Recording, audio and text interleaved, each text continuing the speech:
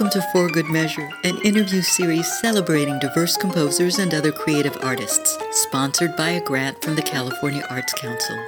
I'm Nanette McGinnis, Artistic Executive Director of Ensemble for These Times. In this week's episode, we're joined by Valerie Liu, who we spoke to in April 2022.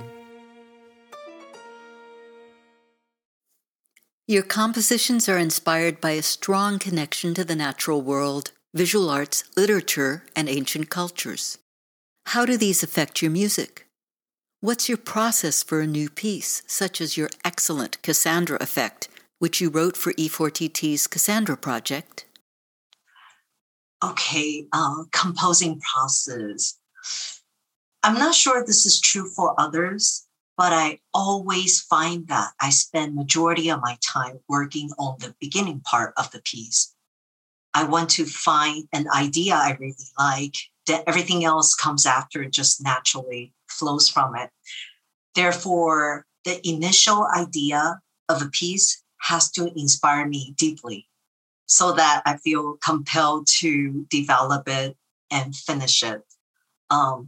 Since subjects that deal with nature, visual arts, literature, ancient culture always inspire me, I want to write music that express it or celebrate it. For the Cassandra project, I tuned into the subject immediately.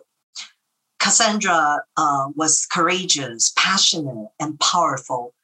Her story was very inspiring to me and deeply affecting. My music will approach it from an emotional perspective, structured in 4 sections. The first section is meant to be powerful and passionate in character, to express the idea you have this gift. You imagine this power can change the world. The second section is quiet and more reflective, pondering on this idea, not being believed by anyone when speaking the truth is perhaps worse than not being able to speak it. Your gift is your curse. You don't have peace. You start to lose hope. The third section shows power and passion returns. You feel hopeful again. The last section is really hard for me to write. The musical structure was really simple, but it was emotionally difficult.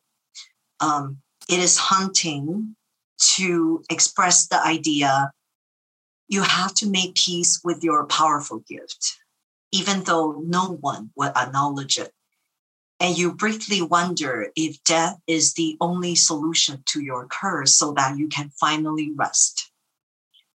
I was thinking of Cassandra, how alone she was with her gift. But I also think it applies to an artist's lifestyle. You create an art to express, but people may not understand. They may even reject what you have created. But in the end, I think that's okay because artists understand their gift. They believe in their work. So it is okay to be alone in this. Very profound. And that fits Cassandra effect, too. Do most of your pieces have a dramatic arc, or was that specific to Cassandra effect? Majority of my pieces always have some kind of dramatic arc, but Cassandra has a bigger arc.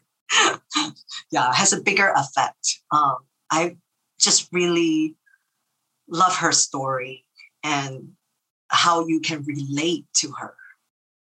Yes, a voice crying in the wilderness. Yeah. No, that's true. I think every woman I've spoken to relates to Cassandra and feels her to be a touchstone in one way or another. When you use visual arts for your inspiration, how does that work? Do you have a picture in mind? Usually I do have a picture in mind. Like for the Tosi effect, I was actually had this picture because I saw this picture at a museum And it was such an interesting picture.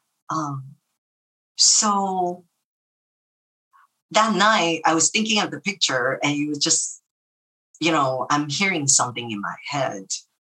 And so I thought maybe I should write a piece about that picture or how it affects me. So yeah, it's usually something I encounter upon or, notice that is around me. Yeah. Because I think my struggle is always at the beginning of a piece, just to find a great idea to start. Once I started, everything else kind of went pretty smoothly. It's just the beginning. I had to do a lot of researching.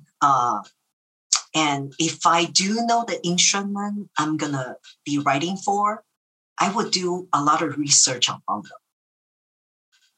before I start. Yeah.